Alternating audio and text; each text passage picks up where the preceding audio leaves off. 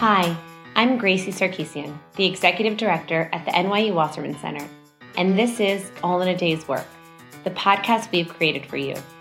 The NYU network is expansive, and our alumni have an array of unique experiences. All in a Day's Work will bring you episodes featuring members of the NYU community doing interesting work and navigating the professional world. We're excited to share their stories with you. We hope you enjoyed this episode. Hello and welcome to All in a Day's Work. I'm Haley Garofalo and I'm here with episode guest Olivia Damba, an NYU alum and graduate from the NYU Steinhardt Food Studies Master's Program. Olivia has since went on to work at the Central Arkansas Library System as an AmeriCorps member and has a lot of other great experience. Olivia, thank you so much for being on the show. Thanks for having me. Great. So we're going to get started by talking a little bit about your experience even before you started in your master's program. I know that you spent a big chunk of your career in higher education administration before you came and started to get your master's in food studies. Can you talk about that experience and what inspired you to change paths? So I was initially drawn to higher ed admin after undergrad because I thought that I eventually wanted to go back to school and pursue a PhD actually in political theory. And I thought it would be a great opportunity to kind of get a better sense of kind of I shouldn't say the less glamorous side of academia, but kind of the more practical side of it.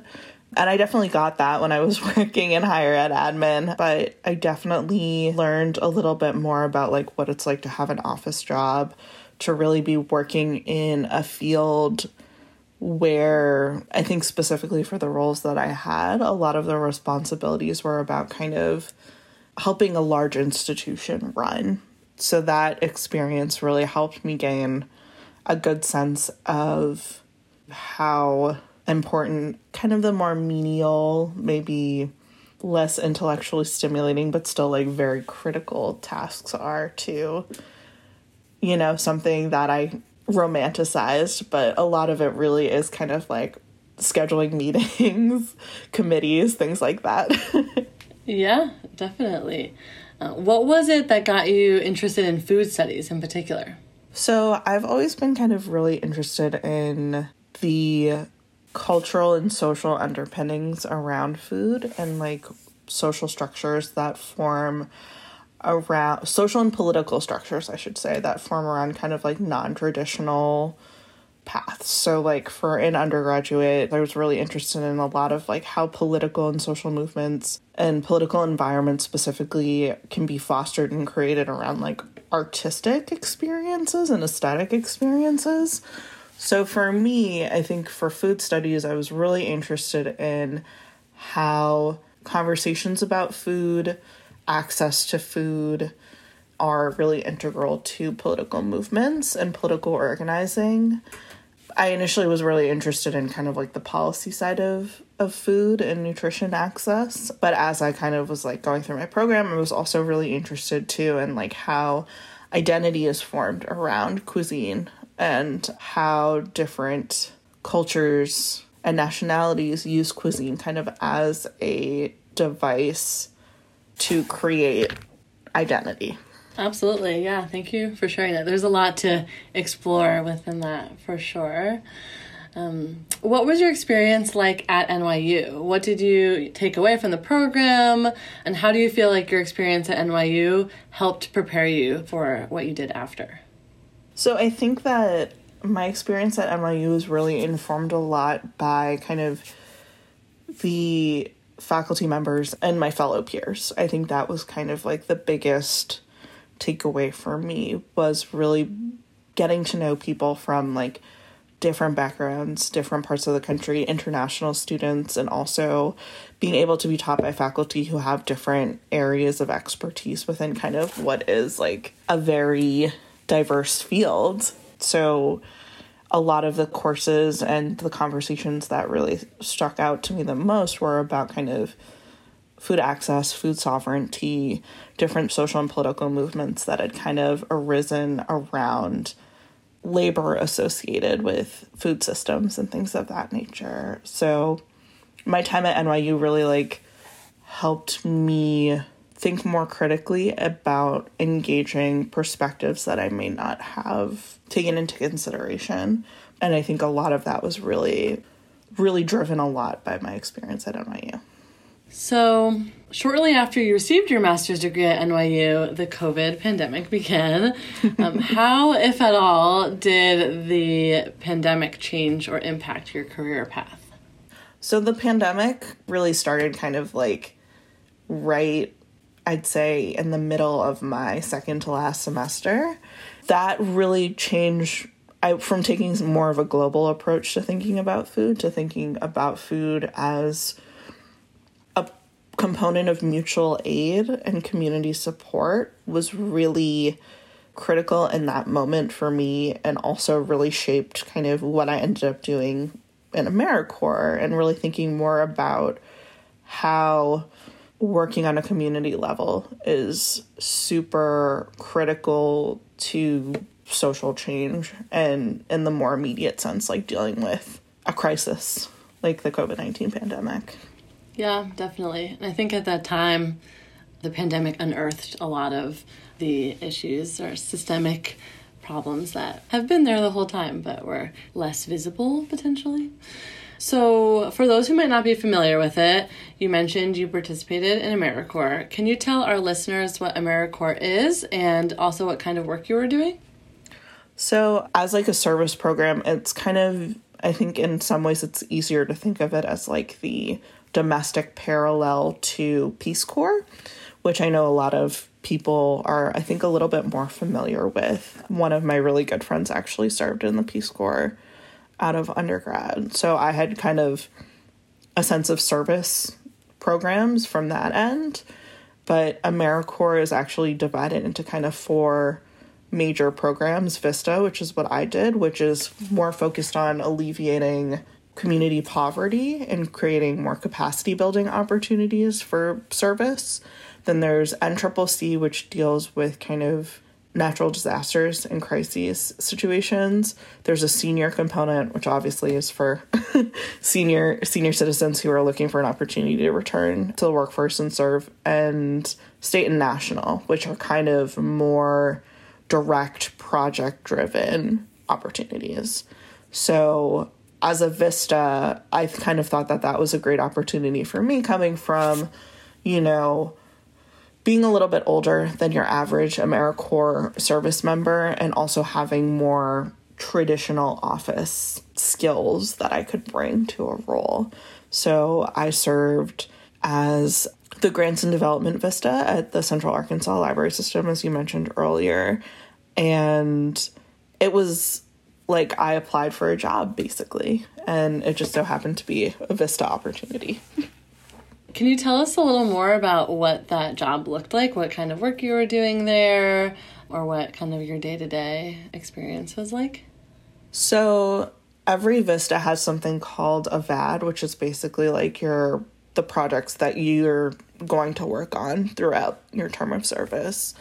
And for me, that really translated to kind of having like an overarching, almost like mission statement for my position. So I was working on a lot of like short-term grant applications, really taking ideas that a lot of the programmers or staff at the library might have had for a project they wanted to be funded, and either finding a grant opportunity before we matched it to a project, or having a project and then finding the grant opportunity, and then taking it from kind of like a seed to helping the programmer flesh out the project idea, or just doing research about education, entrepreneurship, things of that nature. And then, writing the grant proposal, submitting that, and then helping with reporting and things like that on an as-needed basis.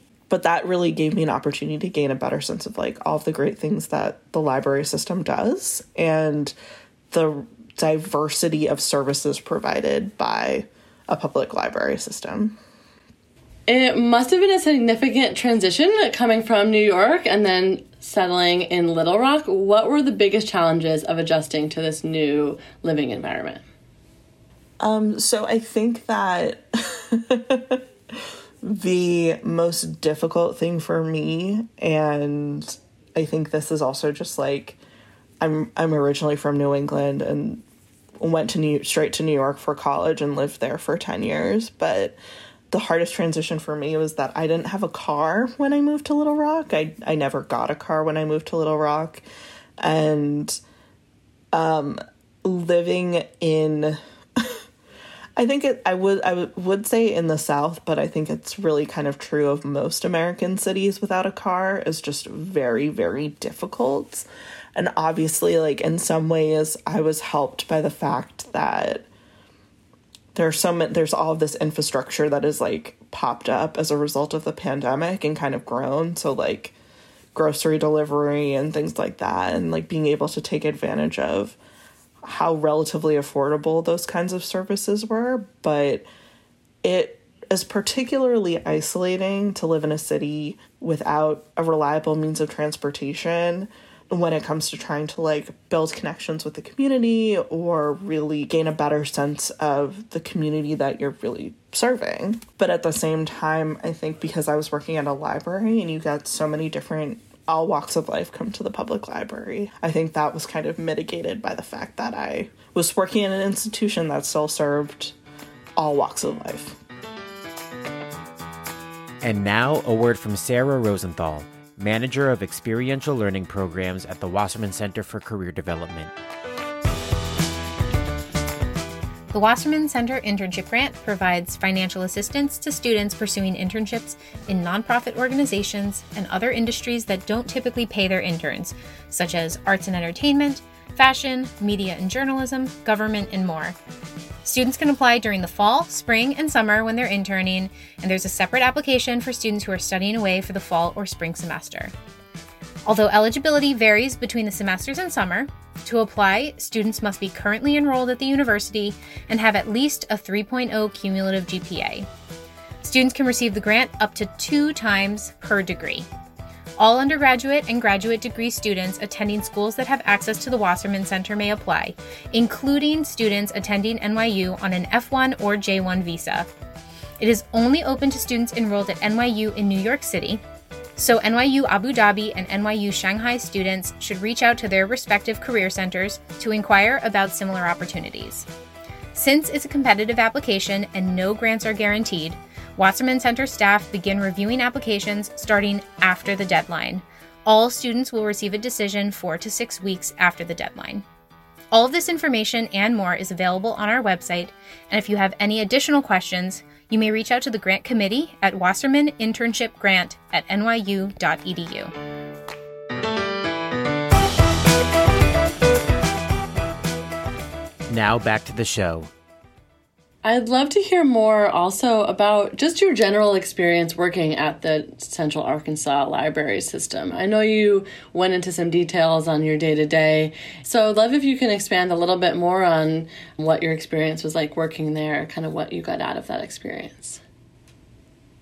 So I definitely kind of had been exposed prior to a public library system as a patron. Like, I was a regular patron of the New York Public Library when I was in college, and then Brooklyn Public Library when I moved to Brooklyn. But moving to a place like Little Rock and being able to see the different types of services that specific library system provides was really eye-opening, especially from like a food security perspective, because one of CALS's major programs is called Be Mighty Little Rock, and it's essentially like a snack and meal and nutrition education program that they run in partnership with the city of Little Rock and other area organizations. But basically what they do is they distribute USDA meals, which is something that in New York City, the Department of Education and the Parks and Recreation Department distribute. So for me, like, that was particularly interesting just from an outsider perspective coming in. Other programs they've offered and things that I worked on, like, it ranged from I helped write a grant and initiate a program for vaccine clinics in the community, and they have an entrepreneurship program that specifically helps BIPOC entrepreneurs in the community and gives them kind of an infrastructure and an education on kind of how to run a business and things of that nature. For me, it was really interesting, like I said, to kind of see how kind of ambitious a library system could be and what they could do with the resources already at their disposal, and also kind of advocate for themselves to be leaders in their community. So in that way, I was really able to expand my understanding of like what a community support system can look like. You know, the Central Arkansas Library System is really based in Little Rock, Arkansas, but they serve Pulaski and Perry counties in Central Arkansas. So their service area ranges from like an urban environment to really rural, like a very, very rural branch. And seeing how a public service environment seeks to respond to the needs of such a diverse population was really interesting to me. Thanks for sharing all that. That's super helpful context, and just to hear about how that works and the impact, like you said, that the system could have on such a wide community as well seems really powerful. What is your advice for people who are considering joining an AmeriCorps program? So I think my first suggestion would be to really familiarize yourself with all of the different types of opportunities that AmeriCorps offers. So like, while serving as a regular VISTA, my term of service was 12 months. They also offer summer associate positions. So like if you're an undergrad or in grad school and you kind of are looking for an opportunity to, you know, gain this type of service experience, but also maybe take advantage of, you know, there's an education award component to a lot of the service opportunities. So that helps in its own way with student loans, but really kind of, so, you know, like understanding the commitment time and really what you're able to do and what your capacity is to do. Also understanding that when you're serving as an AmeriCorps volunteer, you're signing up for a period of intentional poverty. The program itself does not shy away from kind of letting people know that you are making a stipend, you're not making minimum wage by any stretch of the imagination. And a lot of the kind of benefits and social services that you might need to take advantage of as someone who is impoverished are, you know, encouraged. So if you're serving, you're encouraged to sign up for SNAP benefits and food assistance. Those are kind of like more logistical necessities that you have to really consider. But at the same time, I think that it's a great opportunity to think about your passions and your skills and what you want to pursue as a career and really build upon those. If you can think of a nonprofit that exists in a specific type of field, there's a very good chance that there's an AmeriCorps volunteer opportunity in that field. As you mentioned, a lot of people do have concerns about financial viability when it comes to joining a program like AmeriCorps. Can you speak to your experience or, your advice that you might have for somebody who, did have a concern about how to make it work financially? Right. So I think for me, I had come into the program with a set amount of savings that I was willing to spend, but I think that it kind of goes both ways, because if you're worried about something like student debt, then, AmeriCorps can be a really great opportunity because you get you can defer your loans for a year. At the same time, like I said, you're living in poverty. So, being comfortable with the idea of living with roommates or taking public transportation, at the same time, I think that a lot of people who serve as AmeriCorps volunteers also work part-time. So I think that AmeriCorps is very upfront about the conditions that you will be living under. And I think as a result, a lot of people who serve get very creative with ways to find like an additional income stream or ways to save or, how to leverage community resources to really support themselves during their term of service. So, looking at your experience with AmeriCorps overall, what were the experience and lessons that you feel like stick with you the most? That's a great question. I think that after coming out of a master's program, and just I think any higher education in general, where the focus is often on your ideas, what you can do in the community. I think that AmeriCorps really reframed that equation and helped me think a bit more about what I can do and how I can utilize my experience. I might have an idea of what a community needs, but, people are really their own best advocates. And in a lot of situations, I think that people who are, structurally silenced really just need to be listened to. And speaking of that, how do you see service work as it has played out for you throughout your overall trajectory of your experience? I know you mentioned early on you got involved in some service work and kind of that, evolved and led you to the place that you applied to AmeriCorps and some of the work that you're doing today. What has that looked like for you? So, I hope that in a career sense and in terms of my career trajectory, that'll ultimately lead me to a role kind of functioning in a similar capacity where, I think this role, my academic career, my personal life has really just emphasized to me that, I have a lot of privilege, and in most situations, it's best if I really just take the time to listen. So I have been looking for opportunities in nonprofits that do work that's kind of aligned with a lot of the values that I hold. Well, thank you so much, Olivia, for joining us. This is really great. I really enjoyed getting the opportunity to learn more about you and your experience, and I think that our community will have a lot to learn. So this has been Haley Garofalo with All in a Day's Work, and thanks for listening.